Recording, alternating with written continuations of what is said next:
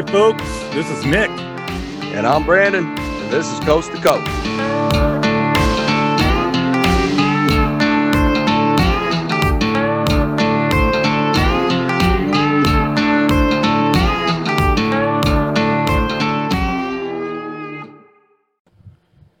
Welcome to another episode of Coast to Coast, Welcome back to the Coast to Coast podcast, everybody. the Veterans Day special.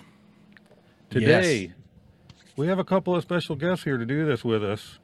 We have Army E5 Buck Sergeant, Army Don.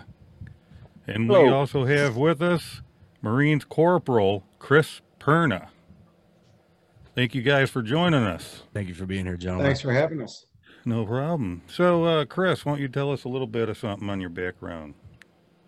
Sure. Christopher Perna. I was a corporal in the United States Marine Corps from 2003 to 2007. I currently live in Niagara Falls, New York, and I work for the New York State Power Authority now. Wow. Wow. All right. Mr. Army Don, got anything you want to tell us? Yes, sir. Can you hear me all right? Yes, sir, we yes, can. we can. All right, good. Yeah, I live in East Texas in a town called Joaquin, and been married for 27 years. Have 40 grandkids and 3 great-grandkids. Apparently trying to get my drone license because Ferris is a drone pilot. He wants me to become one. So Yeah, Ferris. we can work together. And I have a variety of experience over the past 75 years of my life. Just everything under the sun. It seemed like every 5 years I'd change jobs because I get bored with what I had and go do something else. So it's been banking and working on sales sites and putting energy systems in and truck driving. It's just been a bunch of stuff, but it's been a great life. I've really enjoyed it. I hear you. Sounds great. I can relate to that, kind of a jack of all trades, master of none, Yeah. right? Oh, yeah. Well, actually, we did do some carpentry work over, I bet it's about a 10-year period where we did some remodeling and stuff like that. But that's a hard life. Yeah. Oh, yeah. You don't have any benefits that way. Nothing like manual labor to get you through to Yeah. tomorrow, right? That's right. Well, Chris, you absolutely. back in high school, you wrestled for my uncle, right? Yeah, and your father. That's right. And you came and practiced with us a few times, and I think me and you went head to head. Oh, I'm sure we Oh, now that's a story I've got to hear. did. Hey, with you. Man, don't get Brandon I'm just started. saying. I'm sure Nick handled me. Yeah. So, guys, before we get going, we're going to start this off with my wife's question of the day because it's supposed to be a pretty good one for you guys. Yeah. So if you're ready for it, Brandon, shoot it. I got it. So Linda's question of the week, she wants to know, well, she wants to preface with, to all veterans of all branches, thank you for your sacrifice, your bravery, and the example you set for us all. In short, thank you for your service. To all those who have served and those who continue to serve, happy Veterans Day. And her question is, and again, this is for our honored guests here, how was it that you essentially decided on which branch you were going to serve in? Good question. That's a fantastic question. Good question. I've got a quick answer on that one. I was drafted in the Army, so that was the choice. You was didn't made have for a me. choice. Well, that's not exactly true. There were some times with the draft back in the late 60s that some people had they were put either in the Marines or the Army. Those are the two that I remember. They really didn't have a choice, but the Army made the powers that may be made the choice for them, because I heard some people were drafted into the Marines as well, and I don't know I how believe that they were happened. lucky. So I feel lucky that I got in the Army. if you put it that way, but I have high respect for the Marines. Very high respect, Chris. So it wasn't. Well, it's just that It goes Marines both ways. Was Yeah. not for me. You know, I just. Well, I think there's some there that the true statement is a few good men, and I believe in that. well, what about you, Chris? What made you choose the Marine Corps? Well, I don't think I thought I was going to join the Army. And it was after 9/11, and I'm kind of unique. I went in quite older than most people join the service. I turned 30 years old in boot camp. So I went on a limb to the recruiting station to get some information, and I ran into somebody in the hallway there, and he wasn't in uniform. And I was working as a chef in a hotel in Buffalo, and I wanted to continue that, and along with joining the military. So I wanted to be a combat cook. So this gentleman was in the hallway. He asked if he could help me. I said, "What branch of the service are you in?" He said, "The Marines." I go, "Do you offer food service?" And he said that we do. And that was it. That's what made my decision up that day. Oh yeah. But did you do cooking, or you didn't go into cooking though? Did you? Yeah, I ended up being a cook in the Marine Corps, and I served in an infantry battalion. And if I would have went in when I was 17 or 18, I probably would have signed up as an 0311 grunt in the Marine Corps. So I ended up doing the job that I wanted to do, That's cool. along with being an infantry battalion, which we deployed twice to once to Afghanistan and once to Iraq. So I was able to do my primary job during the day by feeding my fellow Marines. And then I was also able to reap the benefits of going out on patrols and raids in the middle of the night, and convoys as well. So I had the best of both worlds. Wow. Okay. Ah, Wow. I didn't. And that's something I didn't know. That you could go in and be a cook, but still end up in the field. Yeah, I had no idea. Yeah, I guess I didn't know that either. I was naive, I guess, going in. I just wanted to join because of what was going on at the time. I wasn't dating anyone. I wasn't married. I didn't have any children. And the military was something that I always wanted to do.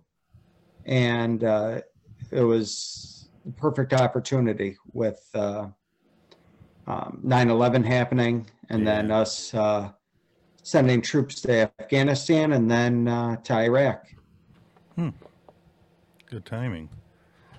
Yeah, I never in a million years would have pictured that. What you just described. That's It's interesting. So that's amazing. I know that Chris wants to share something interesting. So because I think it might be something. Mm-hmm. Let's go with Army Don here. Tell us about your little bit of Vietnam, how that all went down. Yes, please. Vietnam was, of course, something that entered my life because the government wanted it to enter my life. So the draft notice was kind of an interesting thing. My wife and I had just moved across from one of my best friends there in Shreveport, and he and I hopped in the car to go up to the hardware store about 4 blocks away. And as we were driving down our street, there's a mailman coming down on the sidewalk, and Jim turns to me and said, "Here comes your draft notice." And I just kind of looked and kind of snickered. Wow. Got home, and sure enough, the draft notice was in the mail. So that started my career with the U.S. Army. What kind of a feeling did you have when you received that? What was the initial thought? Didn't want to go, basically. I mean, it was my son said he enlisted in the Army, and he said, my hat's off to anybody that's drafted because they don't want to go. But I said, well, my hat's off to you because you volunteered to go. Yeah. So, I mean, it kind of works both ways, He kind of pointed that out to me today, and I guess that's right too. I mean, a lot of guys that were drafted, they went and did their duty. Yeah. It was interesting on the way out to get ready to go overseas to Vietnam. I had a cousin actually living in San Francisco, and we flew to Oakland. And he said, hey, I'll get you to Canada if you want to go. I said, I'll even give you some money. I know some people up there you can stay with. And I said, I appreciate that. There's a lot of people that were doing that. And I said, no, I think I'll stay. And it's been a real blessing. And over the years, I found out a lot of my VA benefits has really been a blessing to us. Oh, yeah. And, so, for 2 years of service, it turned out pretty good. Sounds good. So, Mr. Perna, you were in Iraq and Afghanistan, right? I was, yes. What can you tell us about that? Because I'd like to hear from you. Sure. Going in, obviously, I assumed that I was going to deploy at some point, and my primary duty station was in Hawaii. I was in Kaneohe Bay, Hawaii, which, not a bad place to Hey, There you go. not a bad place to store your clothes while you're gone, because I wasn't there very much. But I got there it was right before 4th of July of 2004. And my unit was going out on it's called REMPAC. It was naval ships that were going to be converging on Hawaii to do training together. And I was thrown into that at the last minute. And while we were on the ship for 18 days, our order. Oof. He'll be back in a second.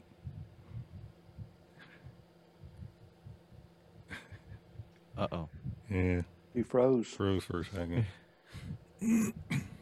It seems like every time we do something with live YouTube, something happens somewhere. Just throwing it out there. And There he There he goes. is.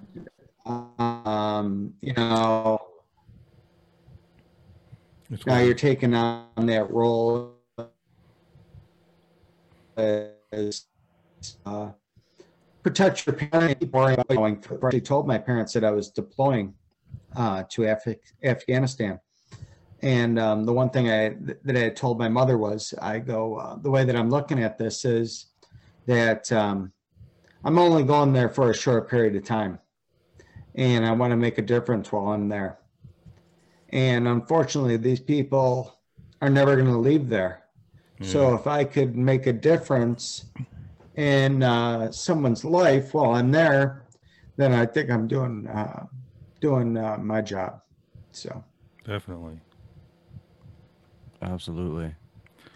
And not knowing what I was going to encounter while I was there, when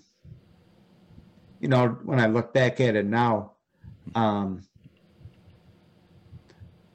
I'm still helping these individuals. Being a cook, I didn't know what the circumstances were, but we called them local nationals working on the base with us.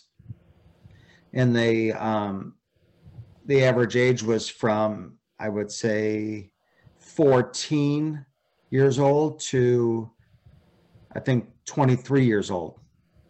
And we had about 6 or 7 Afghani people working with us in our chow hall. And over my 8 months of my 8-month deployment, I came very close with these individuals. And the youngest kid his name was Nazir. He worked there, I don't know, 3-4 days a week, just washing the dishes. And the US government was sending him to school to learn English. And one day he showed up with school books. And I go, show me what you have and what you're learning. And I knew from my experience in school, you're not going to learn it unless you're studying after the fact. Yeah. Absolutely. So I asked him to bring his school books to work with him. And I helped him learn how to read. That's cool. And Wow. so at the end of my deployment, I was sent off I was up near the Pakistani border with a squad of Marines. We were on a special forces base, and they sent me up there with them to support them. And the day I came back, this Nazir was sitting outside reading on his own. Nice. And what a feeling of gratitude, not gratitude, but pride that I felt helping this kid. And he was, Absolutely. and being gone for a month, he was continued to study on his own. And he was reading and writing in English. Wow. It was awesome. You probably played a big role in that. You gave him the confidence for it, I'm sure. That's amazing. And I believe he was in one of the pictures that I had shared with you guys. There was a group of, in the one picture, there's a group of Afghanistani local nationals that worked for us. And that was right near the time that we were leaving. And I wanted to take a picture with them because I was close with them. This little group of people. So, And who is the kid in this picture here? in the back, he was sitting to my right, Nazir. But the gentleman standing up in the back, that's a completely other story that I can share with you guys. We continued to stay in contact after I came back to the States. And it was mostly through emails in the beginning, and then obviously Facebook came around, and he had a Facebook account, and he reached out to me one day and said, "I need your help." He goes, "I need to get out of Afghanistan. My family is being threatened by the Taliban. They found out that I was working on the U.S. bases and helping the U.S. government, and now they're threatening my life, and they're going to kill us." Wow. And my first thought was, how do I help somebody get out of their own country? Yeah. I had no clue where to start or what to do. And when I was in Afghanistan, the same individual came to me and said, "I want you to help me become an interpreter," because he was an educated individual. He went to school in Pakistan, and he already knew English very well. And one day on the base, I saw this officer. He needed an interpreter, and all the interpreters were out on missions and convoys. So I said, "I have somebody for you." And I went and grabbed this kid that worked for me. And I brought him to the officer, and I said, "He can help you." And the officer ultimately offered him a job Cool. while I was there. That's great. I'm going, holy shit. I'm going, this kid sees more in me than I'm giving myself credit for to help him to get a job. But unfortunately, they sent him off to another part of Afghanistan. and the other interpreters didn't take kindly to him because of probably the area that he came from. And so it only lasted for a short period of time, and he came back to the base that we were working on, and he wasn't an interpreter anymore, unfortunately. But to fast forward to what I was speaking of, that him contacting me and saying that his life was in danger, I called some local politicians, their offices, to find out what I needed to do to help him. And not that the politicians helped me, it was their secretaries that know all the information. So the secretary that I spoke to gave me a website to go on to, which I did. And then I became a point of contact on his information. He had started a claim in Kabul where the embassy was. And I was a point of contact. They would pass the information on to me that they were giving to him. And then myself and this individual would communicate through instant messenger. That's how this whole, it's crazy that we never spoke to each other on a phone or anything. It was all through instant messenger and commenting back and forth to each other. I go, you need to provide him this and that. And then they wanted his whole family to get physicals, which they were going to charge him. And I'm sending them emails at the Kabul embassy saying, he has no money. And they're responding back to me, well, then you pay for it. And I'm going, if I could afford to pay for that, I go, I would in a second. I go, but this individual supported the U.S. government. Now his life is in danger. The least you could do is waive this so him and his family could get their visas to get out of the country. You know, I could comment on that, and I don't want to, because when you think about stuff going on now and they wouldn't help this guy, come on. Yeah. That was crazy. So when did this believe happen? it. When was it he was trying to get out of there? That would have been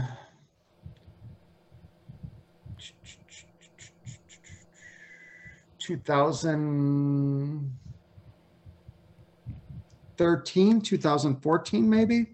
Okay. So did he ever make it over? That was my question. Well, I'll continue.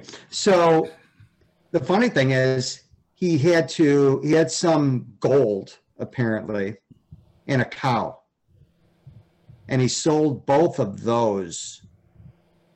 And I think I hate to say this, that he got money from somewhere. I don't even want to say where he got it to make this happen. So he sold a cow and some gold and raised the money that he needed to get these physicals for his family. He had 3 or 4 kids at the time, plus his wife, that he needed to get out of Afghanistan. Wow. Messed up. So this went on for about 2 years, going back and forth.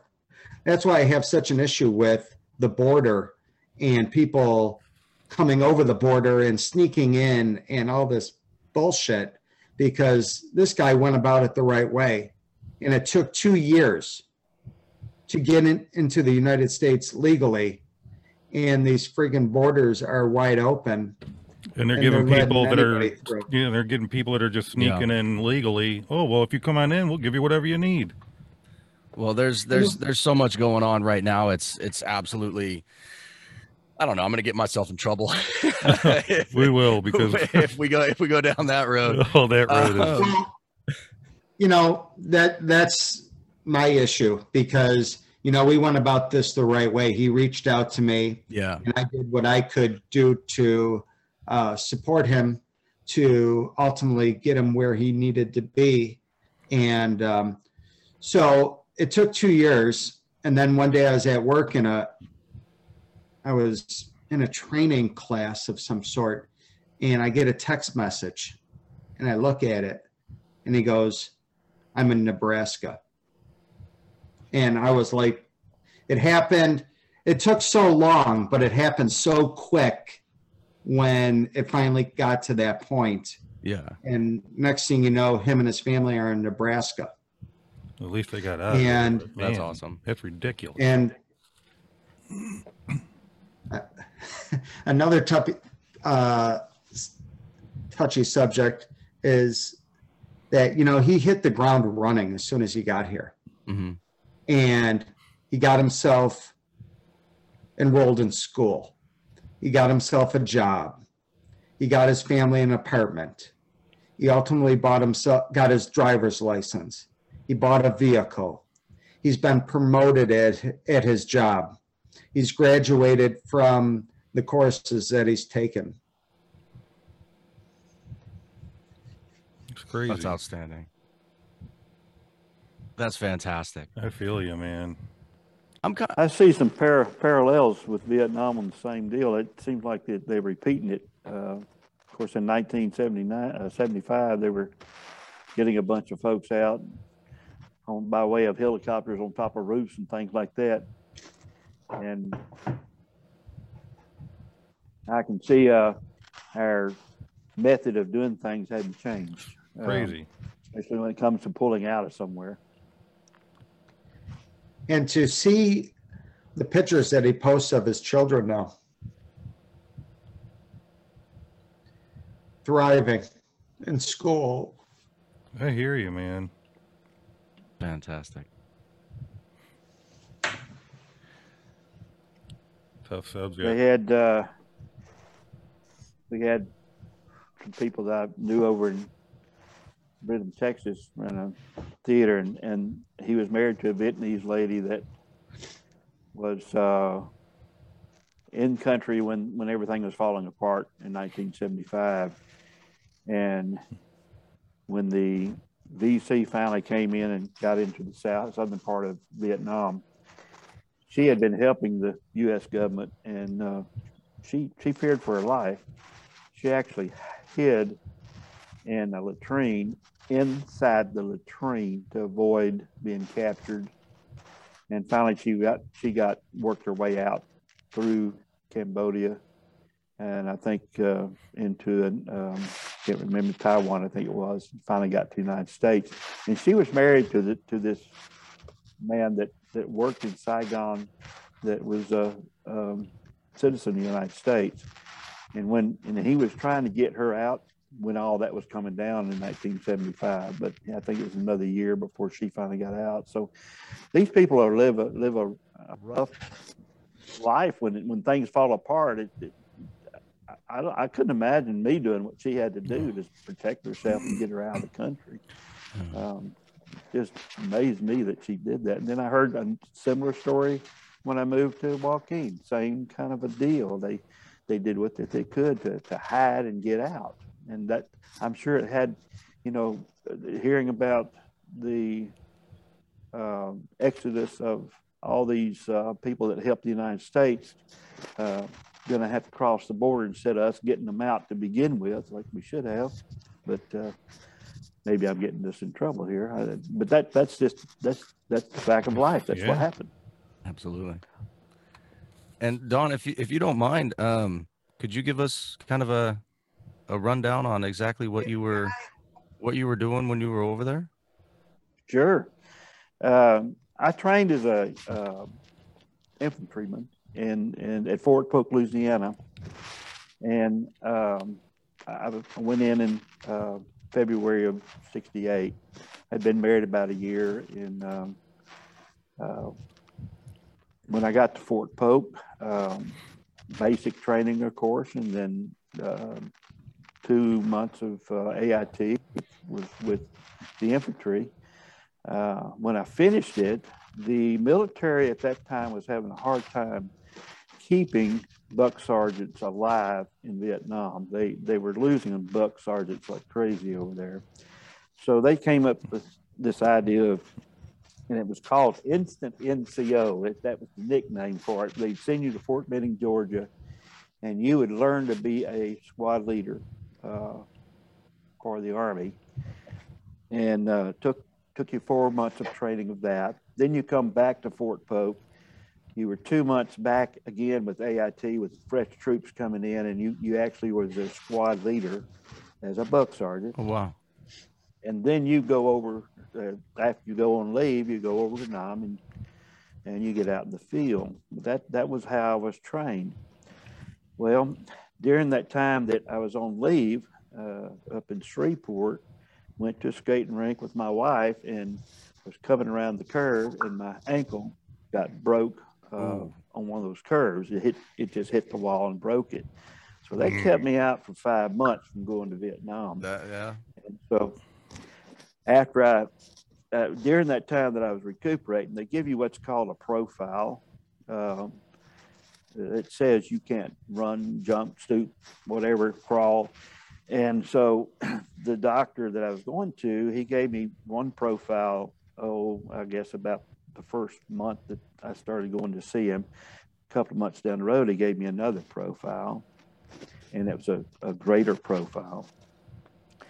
So my first sergeant told me, he said, look, you've got this profile. Don't ever give it up. It's yours. You never give it up. So I took his advice, and the Army was pushing to get guys into Vietnam, and they were looking at everybody and anybody. Didn't make any difference what was wrong with them. And the doctor told me he had to take my profile away from me. Well, he had given me two, so I gave him one back. When I got to Vietnam and I showed them the other profile, they said, okay, we're going to change you to a clerk. So it got me changed as an MOS, and the first sergeant was right. You get that profile, it's yours. That's the way it was back then. I don't know if it is the same now. So worked in the open mess system for the 1st Air Cav. I was a bookkeeper. I kept records of all the clubs. Every day they had to do an inventory. We had to justify their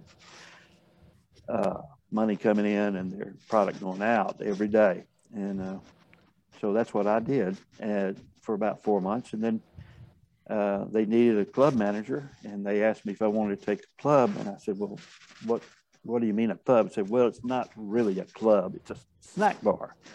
And I said, well, that's fine. Where's it at? And it was the same in the same place that I came in country to. You come in, the Army divisions have their own introduction to the country before they assign you somewhere in the field. So you're there for about a week learning all kinds of rules and regulations about the country and the customs and things like that. And so that's where I wound up with the snack bar. And there's a picture there behind you, The Brandon. 10 over that thing's crazy. Yeah. Brandon's got a picture of the snack bar with a canopy, parachute tent thing. I believe it's this one, right? That one right down there, yeah. And then the girls up there was a couple of girls that work for us now. What Chris was talking about, those nationals, we had nationals as well. They were Vietnamese people, and they'd come in and help. I had 4 girls, the greatest girls. I mean, Nick asked me which one was mine. I didn't have any. I had boyfriends. They had boyfriends. No problem there. The GIs already picked on them. But they were great gals. They got along really well. They did some strange things. To get rid of a headache, they would pinch their nose like this. I mean, for about 15 minutes, and that'd get rid of the headache. Now, I don't know how that works. That's interesting. Might have to try that later. Yeah, we need to talk about that, But anyway, my experience over there with the people, I understand exactly where Chris is coming from. You kind of get used to them. But there was one element you had to worry about when I was there in the induction center. There was a Bible salesman walking around. He was Korean, trying to sell these huge Bibles that you put on your coffee table. You need to have a Bible. We'll send it to the United States and all this kind of stuff. Well, I guess it was about 6 months later when I was in the snack bar, somebody came up and told me about the Bible salesman. Said it turned out he was a spy for the North Vietnamese. He was man. trying to get information from the troops as he's walking through selling Bibles. Wow. So you got to watch what you're doing on where your friendships go and everything. But I think anybody that has any common sense can kind of feel through those things if he just watches what he asks and how they answer and stuff like that. That's basically it for that. Now, there were some interesting things that happened. I could tell you, there were 7 men, according to what I heard. There's 7 men in the rear that's taking care of that one guy in the field. So you got mechanics, and you got cooks, and you got office people, and you got people in the medical field. And all those people are in the rear supporting that one guy, 7 out of 1. And so I happened to be one of those 7. And I was very fortunate that I felt very fortunate being drafted and everything that happened to me. But we did have our element of stress, I guess you'd say, while you're there. Oh, yeah. We would have these rockets. The North Vietnamese had Chinese rockets that they could set up and make a cross member with a couple of pieces of wood and lay that rocket in that cross member.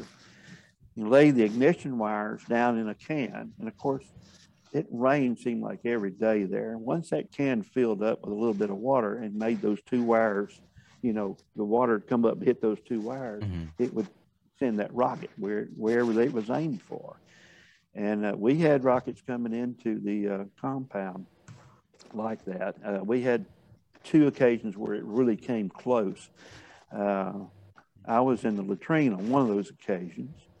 And to this day, I always wondered, why would they want to blow up a latrine? A lot of the targets out there. But these things they weren't aimed perfectly. They were aimed at this steel. And so it went off outside the latrine. And of course, rockets are made out of metal, and metal turns into fragments. Fragments hit the tin roof, and it was pretty loud. And I stuck my head out the door, and First Sergeant was over there with this hooch girl hiding behind his hooch, and he says, "Jones, get back in the latrine. You're safer in there than you would be out here." So, because I had all that thin metal protection. Anyway, that was one of the highlights of my experience with enemy fire. But then there was another time that we had moved from one place to another, and we could look down on Benoit Air Force Base, and we could see the runway. And it was night, and we started getting rocket fire in, and they hit a napalm depot, and I mean, at least I bet you $100,000 worth of napalm went up, and it was a fire going up.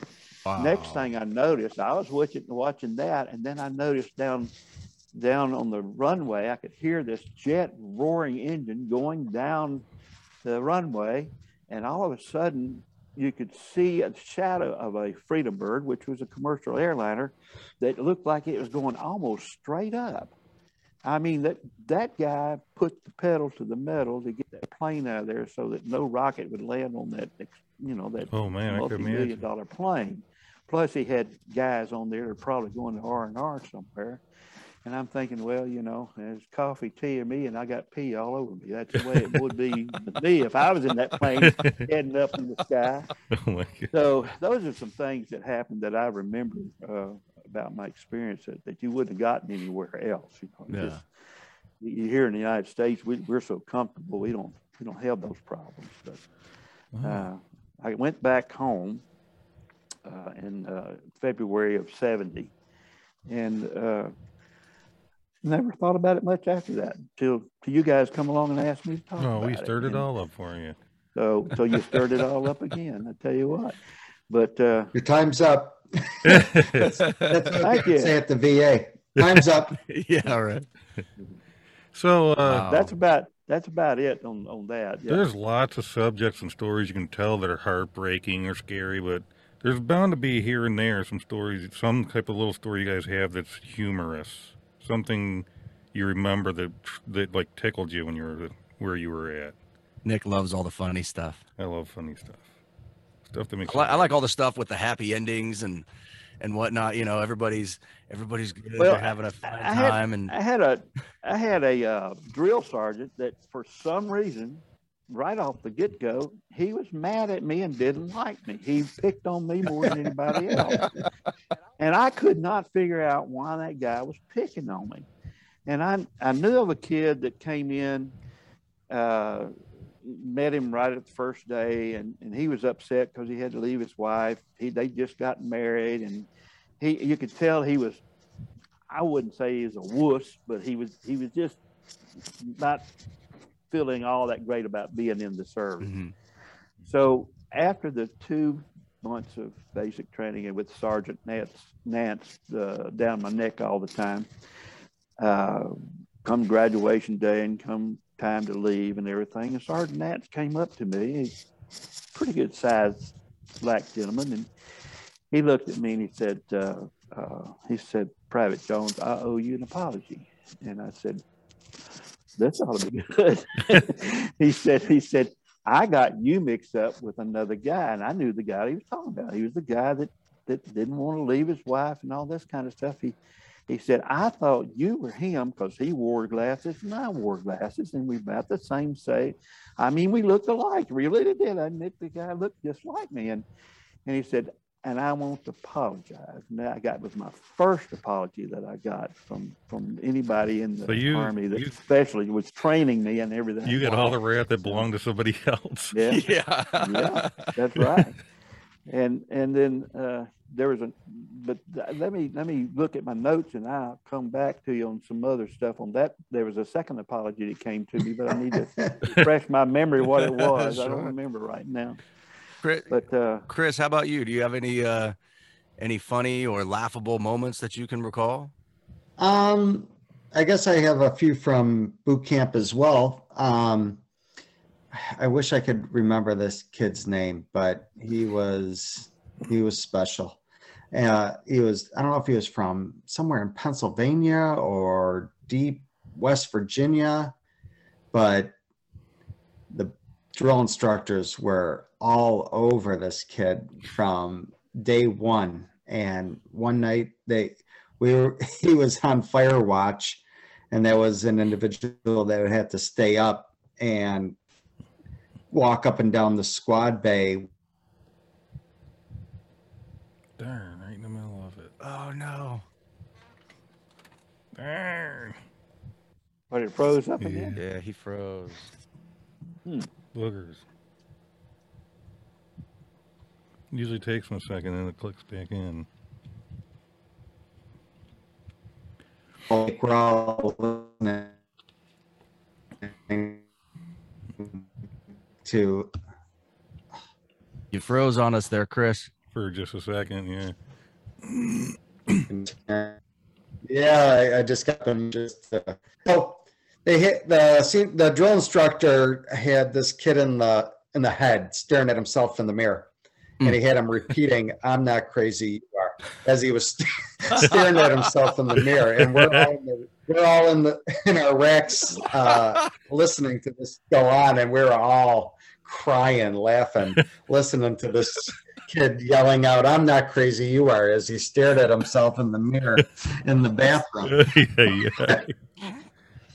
That's amazing. Oh, I'm stealing that with my day job at some point in time. Just throwing it out there. That's amazing.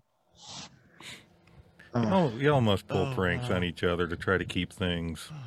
Sometimes doing something, some kind of funny haha prank is like one of the best ways to just keep your sanity. Yeah. You know what absolutely. I mean, I can't imagine what it would be like doing what you guys were doing and going through what you were going through. I personally cannot relate to it in that aspect. I can relate to some things in a different aspect here home, kind of a morbid sense of humor, if you will. But yeah, it's I've been in a fair share of situations where, you know, humor is sometimes one of the things that you rely on to get you through. Sure. It's a powerful thing. I think that's why Nick likes it so much. I love it. We had one little deal where I'd bought a brand new anti-shake case in Vietnam at the post, and I had it sitting on the desk where I was working on those books. And here comes a captain walking into the office, and he said he'd been to the PX, and they were out of anti-shake case. He's going on R&R, and he wanted an anti-shake case. And he saw mine. He said, "Specialist, you want to sell your anti-shake case?" And I said, "Well, I just got it about 2 days ago." Not even broken in yet. You bought the last one, I see. So I said, "Okay, I'll sell it to you." So he said, "I tell you what, when I get back from R&R, they should have some more, and we'll go get one. That'll be fine." I said, "I'll let you take it, and you get me another when you get back." A week later, I hear this Loach helicopter landing out in the parking lot. He walks in and said, "Corporal," she said, "Specialist Jones, let's go to the PX." I said, "Okay." So we walked outside and we got in the Loach. We flew over to the PX and got me a new anti-shake case, come back. I'm thinking, the yes coming. I wonder how much they spent on that Loach ride for me to go get to get my daggum anti-shake case. But he was flying all over the place. So I guess it didn't make any difference to him. Well, But I thought that was really cool. well, on that note, I hate to ask this. Tough subject, but with y'all's background, where you've been and everything, how do you feel now with what's happening with Afghanistan today? This is where I keep my mouth shut. I'm saddened by it. I know, Chris, I think you are too. Is that an okay question to ask? You guys good with it? Sure. Yeah. I don't have any problem with it. It's like, it just seemed like a Vietnam all over to me. That's what, all that time, energy put into something. And I understand we can't keep pumping money in something, but why did we get in it to begin with? You have to look at the history of everything with Saddam Hussein and everything. And we just, put 20 years in this thing, or was it 10? I forgot how long it was. But 20, I think. If you 20 years. yeah, 20. so yeah. But I don't know what the answer is. You look at the bad guys in the world, and you got to do something about your security, but I don't know that we're doing it the right way or something. I don't know. What do you think, Chris? Well, I think they gave them our playbook and they ran with it. Mm-hmm. The way they took over as soon as we were gone, and the situation that we left our military in to try to handle that was completely unacceptable. Nuts. Absolutely. I was in Jalalabad in Afghanistan, and for my first deployment in a combat zone, it was pretty good compared to what I experienced in Iraq. We had, not only were we there, the Marines, but we had the Army National Guard was on our base. Right outside our base was the Afghan Army, and they also had an established police force in Jalalabad. So for us we had to go out and find trouble while we were there. And then to see it, it got bad at one point while I was there, but it was the month that I was gone closer to the Pakistani border, is that some information that came out that somebody flushed a Quran down a toilet somewhere in disrespect to them, and they lost their minds completely. And they were rioting in the area that my base was in, but it didn't last very long. But we obviously could have did a better job in the way that we handled leaving there. It didn't need to be the way that it was. Somebody dropped the ball. Yeah. And I watched those hearings with those generals sitting up there, and of course they didn't want to incriminate anybody. They didn't want to say more than, because they still They're still being paid by the United States, so they could only say what they could say without saying anything. Yes. And Yeah. obviously somebody dropped the ball there, and it's unfortunate because that really hurt. Whenever, it doesn't matter, Army, Air Force, Navy, Marines, when you lose a service member, but obviously for me to see 13 Marines and a sailor go down, That ain't right. it hurts. Yeah, yeah. I've got three of my sons that served in over there. Three of them served in Iraq, and one of them served that tour, and then another one in Afghanistan. We are, I guess, basically a military family from the standpoint that all my boys have, all of the Richter side of the family, which is my wife's sons, have all joined service, and only one of them couldn't stay in because of a health reason. But we've got one that is retiring here pretty soon, got 20 years in, and Wow. I've got another one that's training to be a doctor in the military. So Nice. he's working on that now. He's finished his college and he's going to get commissioned in December. So I've talked to the ones that have been over there, and it's amazing to me that the guys that go over and serve, and I think Chris can tell you the same thing. They were dedicated. Most of them were dedicated in what they did. And even though the way the situation is, they still love the country enough to be over there and leave their family and do these things that they did. And It's not politics for us. Yeah. no, it's not politics. That's the point. That's exactly what I'm trying to It's say. something that means something. It has to do with their heart is for the country and for the people, and it's a shame that politicians don't get it. I mean, I know I think we need to vote more people in that probably have had military experience, so that this doesn't keep going on and on and on. They need to have some common sense about them. Well, not that I have anything I to agree. say, but in my opinion, a lot of people say we should have never been there to begin with, but we were. And all the 20 years Yeah. that we put into it, the way they pulled out, wasn't that kind of insulting? They just eliminated everything you did. Yes. 20 years of Yes. stuff just thrown into the toilet. That's kind of what I thought too. And I mean, like, I know they were throwing it all over the news, well, you've got to get out some point and whatnot. And sure, if that's how they want to play that card, that's fine. But there's a right way to do it. And this is just my opinion, this is not the right way. Mhm. And Absolutely.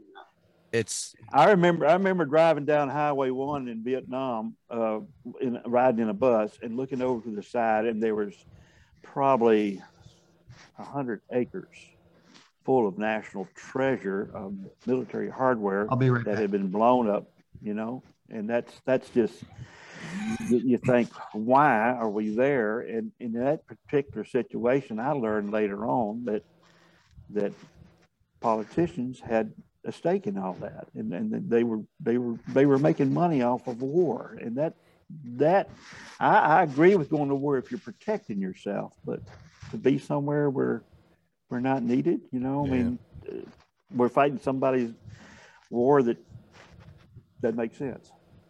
absolutely. I think we need to protect ourselves. I think we need to protect our interest in other parts of the world, but fighting everybody's war is not what we should be doing, I think. Well, then if we are, we better be smart about it. Well, and I Yes, agree. I yeah, agree 100% you're right. with what you just said there. Fighting everybody else's war Right. is kind of an interesting concept because there's I don't know how I want to say this. It seems to me like we as a country have gotten more involved with, as you just stated, fighting other people's wars as opposed to minding our own business in a sense, I guess you could say. I don't know. It's one of those things. Like, I look at it, I was never in the military. Okay. I graduated from the Sheriff's Academy a while back, but that's obviously not the military. I look at it this way. If I'm going to take care of my family, right? I can't go out and take care of someone else's family first. I have to make sure that my family is okay before I can reach out and help out anybody else who may need it. So that's just kind of my mindset, if that makes sense. Like, Sure. can that transpire over into something like the military as well? Because for me personally, as a United States citizen, I've never thought it was pertinent for us to go fight someone else's battle, unless of course there's already some kind of written agreement somewhere. Like that's a different kind of story, right? But like, does that make sense? How do you guys feel Well, about that? I don't feel that our government should have overextended themselves into two conflicts. You know, obviously we thought we were going after Afghanistan because of 9/11. So we should have handled that. I don't think we should have, you know, they say the weapons of mass destruction that were in Iraq that were never there. And that was, Iraq became a bigger issue for us than Afghanistan was. Yeah.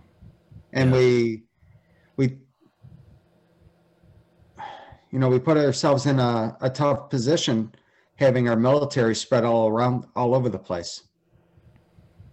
But if you look at Vietnam right now, the guys from the North won, basically, because we let them have it. And you go into Lowe's right now and you can buy a Samsung washing machine made in Vietnam. So those guys, they're coming around. Apparently, they're even though they're communists, they still are making a product that is sold somewhere else in the world, and they're making money off that product. Surely they can understand capitalism does work. You know, I mean, Well, what did we gain there in Vietnam? And the same thing's going to happen probably in the Far East. Who knows? Something might just turn around in the next 20 years that we'll be doing business and getting washing machines from Afghanistan. Who knows? Yeah. You just have to look at the history of what's happened with these other places that we've been in, not especially Vietnam. You know, they're doing all kinds of stuff and making all kinds of things over there now. it's crazy. They're part of the world economy, is what I'm trying to say. Yeah. Even though they're a communist country. You look at China, same thing. So, real quick question from the chat here, and we'd like obviously both of your input on this.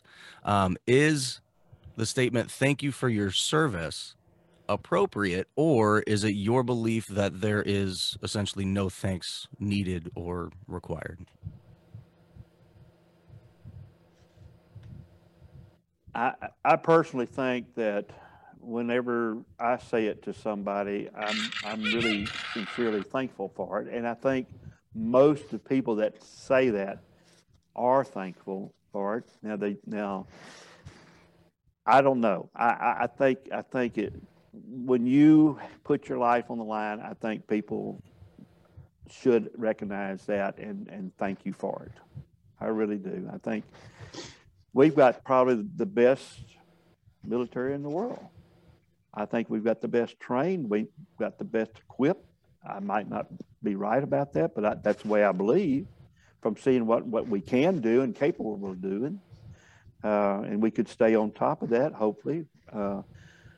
But you're still putting lives at risk, and people are dying just so that you and I can live a free life here in this country. And you thank a neighbor for watching your home while you're away on a vacation, or you thanking your boss for giving you a raise. Why not keep thanking the service people that protected you all this time? Agreed. What do you think, Chris? You know, I appreciate when somebody says it to me. Is it necessary for me? No, it isn't necessary for anybody to say anything. I know what I did. and I know what I saw, and I'm just blessed to be home. I hear you. That's enough for me. Yeah. You know, If I'd they- never, you know, I've been blessed 10 times over ever since I've gotten out. I wasn't married. I didn't have children at the time. I never even thought about it if that was ever going to happen for me. And it did. Awesome. I have a beautiful wife and 2 boys, and Fantastic, man. that's thanks enough for me right there. I can't, that's all I've ever asked for, and I've received it. And so if somebody never said thank you for your service to me again, that would be enough for me, just having my wife and my kids. Yeah, that was beautiful. Outstanding. I know there are some that I don't know if it's because they don't like the memories or what, but some people they don't want to be thanked. I've met Like, a they few They actually. can almost get irritable if you say something like that. Yeah. Like when I'm in the grocery store and I see individuals in uniform, or if I'm out somewhere and I see somebody in their uniform, I make it a point to thank them as I'm Yeah. walking by. I usually do myself as well. I have a couple friends that serve that are like, don't bother, no thanks needed.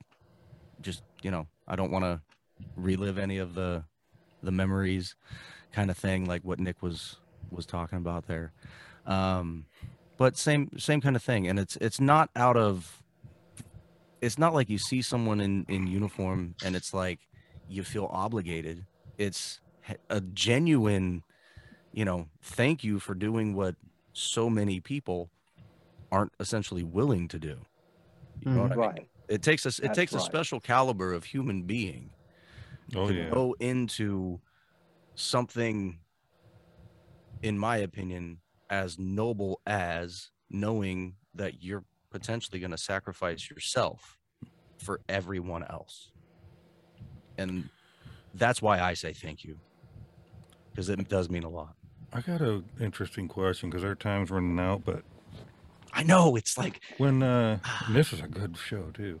When you guys, with what you do and knowing what you've been through, dealing with these wars and what you've done, when you see things that go on in the U.S. that are negative, doesn't it just? It's got to be more irking to you fighting for our freedom to see some of this stuff. If it's got us this irritated, you guys actually put your lives on the line. It's got to be really irritating. I mean, I get heated. I get on fire on some Yeah, of he these does. topics. I would love to get your insight into that. Well, as a 75-year-old man, I've seen a lot since I was born in 46, which was right after World War II. I've gained an understanding that we are a nation of choices and we are a nation of freedom. And these freedoms sometimes look like they're biting us in the tail because this says you can do it. And then you say, well, why did we let them do that? So, but I understand that if we are a Judeo-Christian, Judeo-Christian nation, we follow those precepts, we follow those teachings, we follow those commandments, we follow what the founding fathers laid down as a foundation for everyone to have freedom. Now, that freedom sometimes teaches us lessons, and as individuals, I mean, if we have the freedom to do something and we get bit later on and it was because we did it, then we can turn that around and come back and say, oh, that didn't work, let's try something Right. else.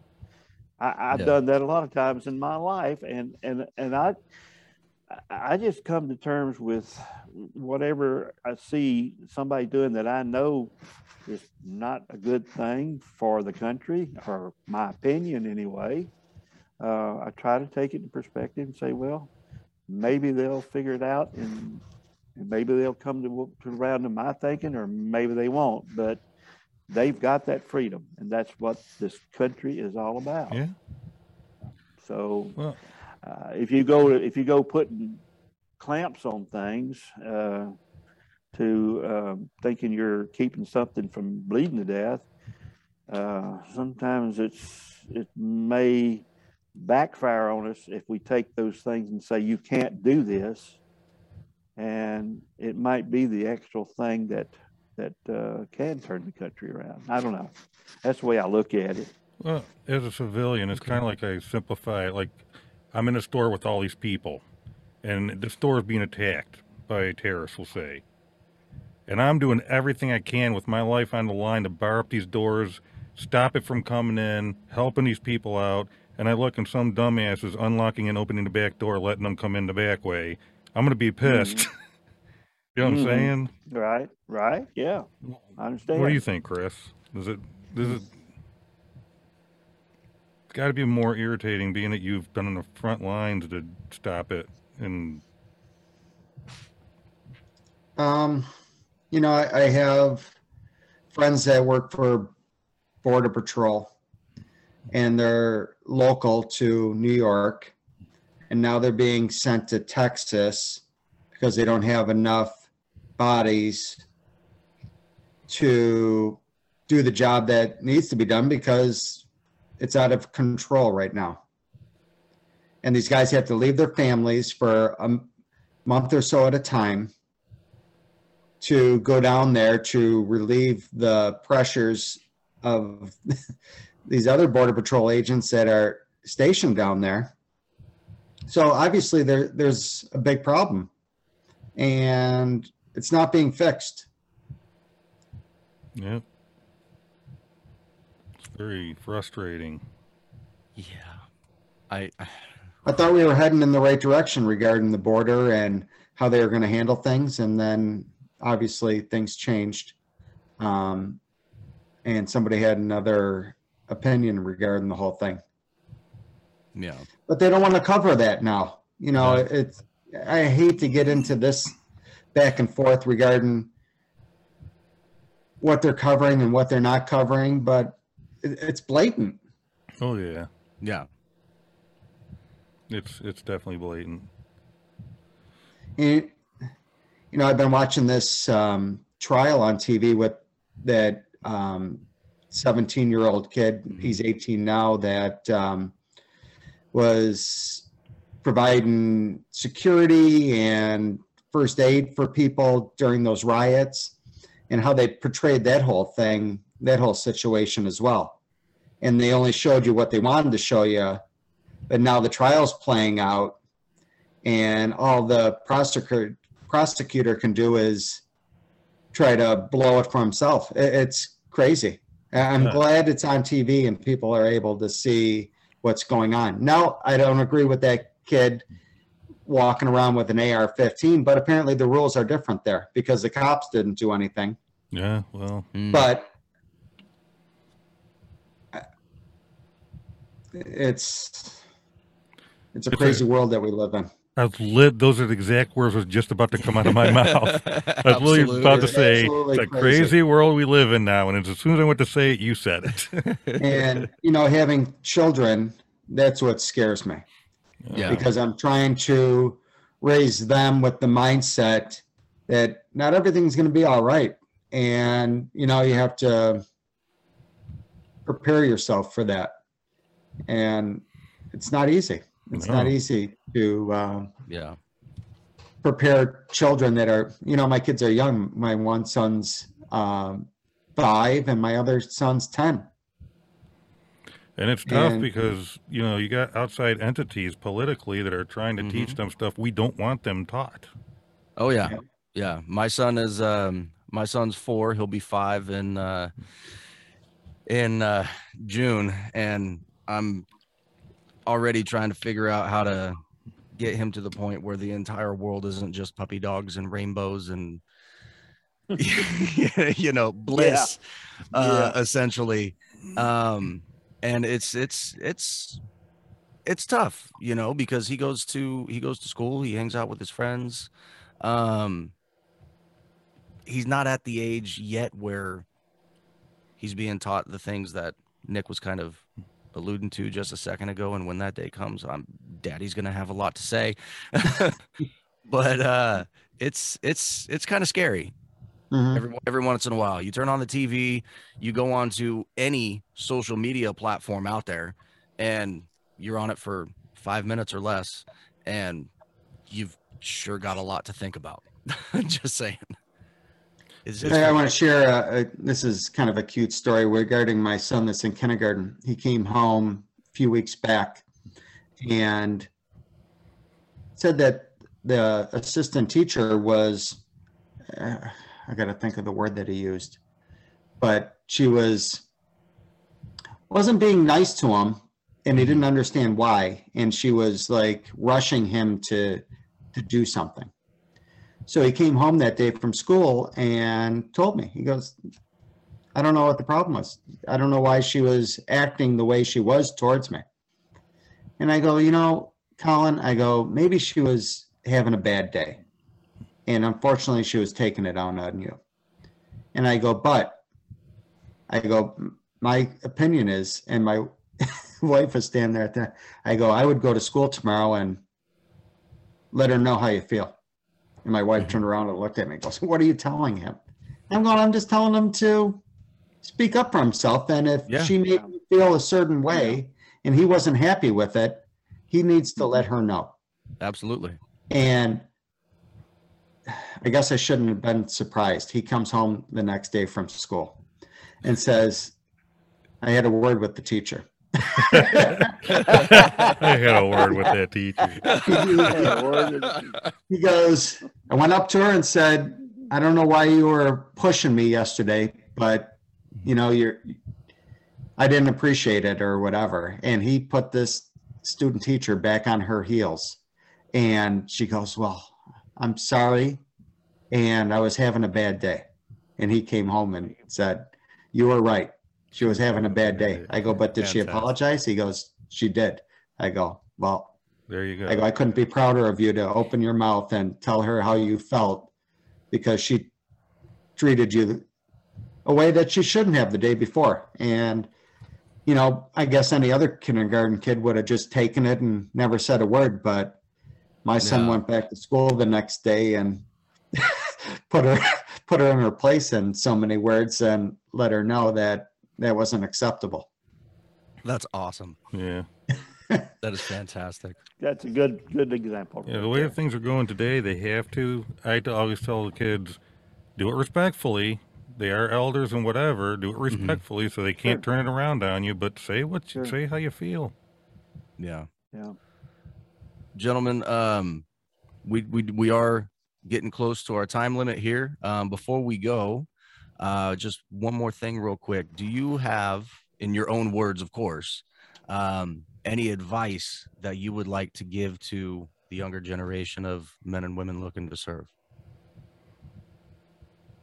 I froze up for a second, so if you wouldn't mind repeating that, I would appreciate it. Yeah, sure. Just wondering if you guys had any advice for any of the younger generation men and women that are looking to potentially serve. If I don't mind, Chris, I'll No, jump in here real absolutely. quick. Something that I came to mind on that. A lot of our young people are looking for a way to pay for their education. Of course, the Army and all the services push that. They say you can get your education by being in the service. I think and they also can join early, and their clock starts early before they turn 17 in some cases, and they're still in high school, and they get to finish high school, but the clock has already started early. Now, I see what they're doing. I see what the military is doing, but young people not having the experience they've had in life, that someone that might be 25 or 30 years old, and looking at this education thing, don't make that education thing the primary reason for joining. You have to think real hard about what's going on. I had a son come to me. He wanted to join the National Guard, and he was 16 at the time. And I told him, no, you're not going to join. So will you let Devin join? He said, no, Devin joined after he was out of high school. And David was 17 and he's out of high school. Well, this one wasn't out of high school yet. And he wasn't happy with me. I mean, I knew what was going on. On the other hand, I had another son that was already in the National Guard, and he was supposed to get some kind of a finder's fee on this kid. And he wasn't happy with me either. So, but I told him, I said, I'm the guy that can sign the thing that lets you go in, and I'm not signing it until you're old enough to understand. Well, he did go in the National Guard later on after he got out of high school, and he hadn't actually ever said that he forgave me for that, but he is a lieutenant now in the National Guard. I think he was more mature when he went in instead of going in early. I think you have to really counsel your child before they go into service in that respect. That's the way I look at it. What do you think, Chris? Well, I had a couple opportunities to join the service. Right out of high school, I had the Marine recruiters calling me, and I went and talked to them, and I wasn't even graduated yet, and they were telling me, well, we'll give you the weekend to think about it. And I never felt pressure like that before in my life. Yeesh. And I obviously wasn't ready to make a decision up like that over a weekend. And then years later, a friend of mine who is still in the Army, he wanted me to join with him in 95, I believe it was. He wanted me to join the Army with him. And I went and talked to his recruiter, and the Army wasn't pressuring me at all to join at the time. But it wasn't the right timing for me either. And then, because the military was something that I always wanted to do. But I guess the timing just wasn't right. And then after 9/11, it all kind of hit me at that point. I'm going, well, I think I told myself or told other people if a situation ever had happened, I guess kind of like that, then I would join the military. And I felt that duty at that time. I felt that it was right. I was in a position in my life where I could make that decision because there was nobody else to consider at that time besides myself. And it was like shit or get off the pot, being almost 30 years old. And it was the best decision I ever made in my life, is to join the military, especially during 2 wars that were going on. I went in with a purpose, and I think I fulfilled that purpose while I was in there. It was to help others. It was to support my country. And I couldn't ask for anything more in the 4 years that I served. I guess after the fact, I wish I would have went in younger, because I would have liked to done more time. But I figured I'm 34 when I got out, and there was so many other things that I wanted to accomplish as well. And I did what I wanted to do in the military. And, I guess if I was telling somebody, or somebody was asking me my opinion, I would just say, make sure it's right for you. Make sure you're getting what you want out of it in the end.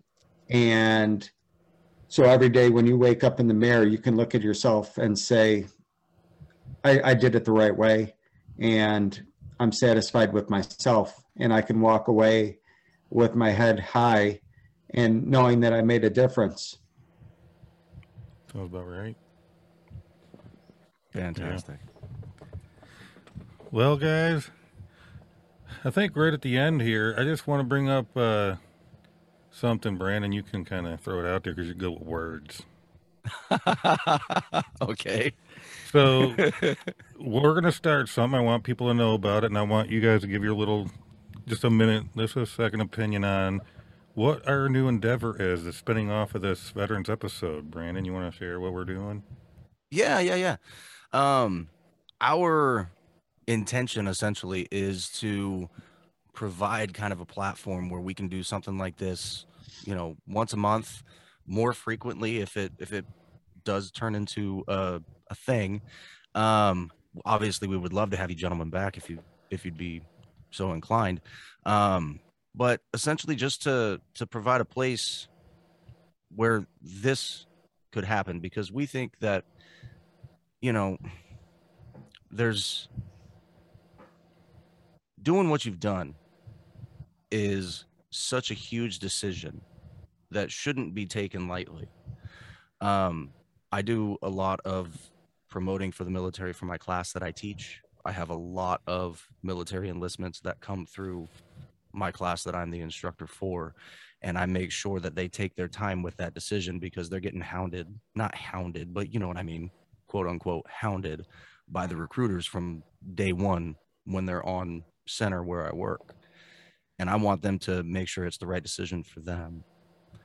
Also, not just for the younger generation, like what we were just talking about. And again, thank you for your input on that.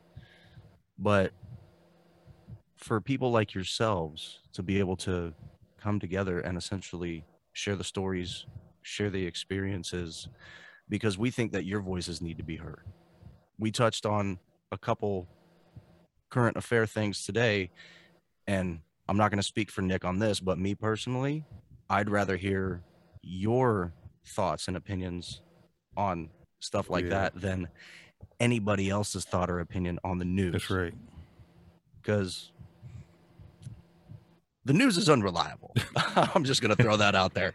Sorry, YouTube. You're going to get me in trouble for it, YouTube. I apologize, but it is what it is.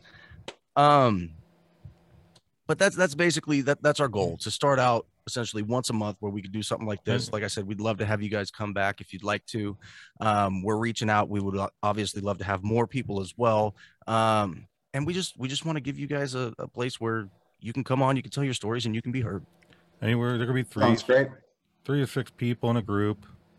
It could go on for 3 hours if it had to, where you just discuss things between the day to day, and then essentially we share that, and it will be uploaded. We'll have a separate channel. We're going to name this thing. Yeah. And once a month. Today's kind of a special kind of episode that we're working in live with you guys. This other stuff would be, like Nick was just talking about, recorded separately, and then we would integrate it with what we usually do, as well as have its own standalone thing, I think, as well. Right? Yeah, essentially, as we catch them, we're going to take the real good spots of it, little clips, and once a month in an episode, we're going to speak of it, and then tell them, if you want to watch the full episode or other things of this, go to our other channel, where it will be named, and the whole, whether it's you guys talk for 1 hour, you talk for 3 hours, the whole sitting will be put up for people to listen to what you guys have to say. We want to get as many military people across the states as possible to do this thing. We're spreading it as best we can. So, absolutely. What do you guys think about that? Does this sound like something? Sounds reasonable to me. It sounds like a good platform. Fantastic. Yeah, I like it. Cool. Okay.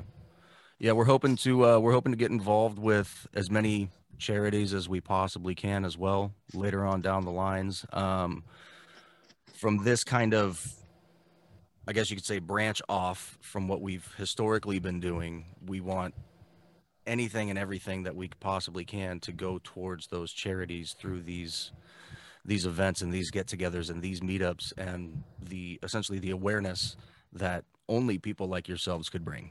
Right.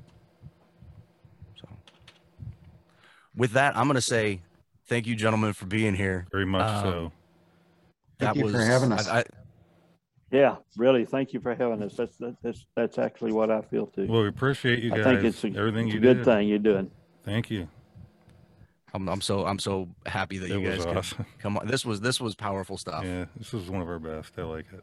This was amazing. And again, Chris, Dawn, thank you both for your service and everything that you've done for this country. And again, just you feel like you can't say thank you enough, don't you? I can't say it enough. It's like, it's just, Yeah, it could be annoying to some people, but if you knew how we felt in our hearts, like why we're not just being like Yeah. like we think we have to say thank you. We're thanking you because it really means something to us. Well, and there's Huge. such Well, I good- think there should be some thanks here to you guys for going out on the limb and taking your time off from doing something else you might want to do, and bringing this forth in this platform. And Letting a couple old vets talk. yeah, that's part of the program that takes two sides of something to get something Yeah. accomplished. You Yeah. know, so it's good. Thank you. It's good. Well, we'll say thank you from our co-producer Mary would like to thank you. Ferris would like to thank you. We will thank my wife Linda for her question of the day for these guys. yes. That's a good question. Yeah.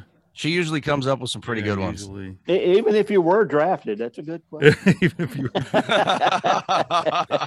the draft ain't a thing anymore, is it? They didn't bring it back. I think they were talking about. No, it's No, not I don't back. think so. But I got an opinion on that. Next time I come on, I'll tell you what I think about that. Right. I think there is some necessity in some of that, not all of it. I hear you.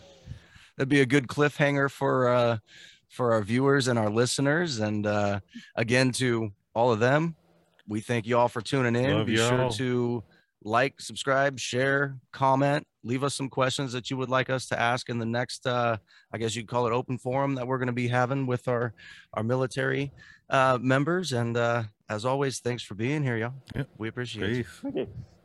Take care.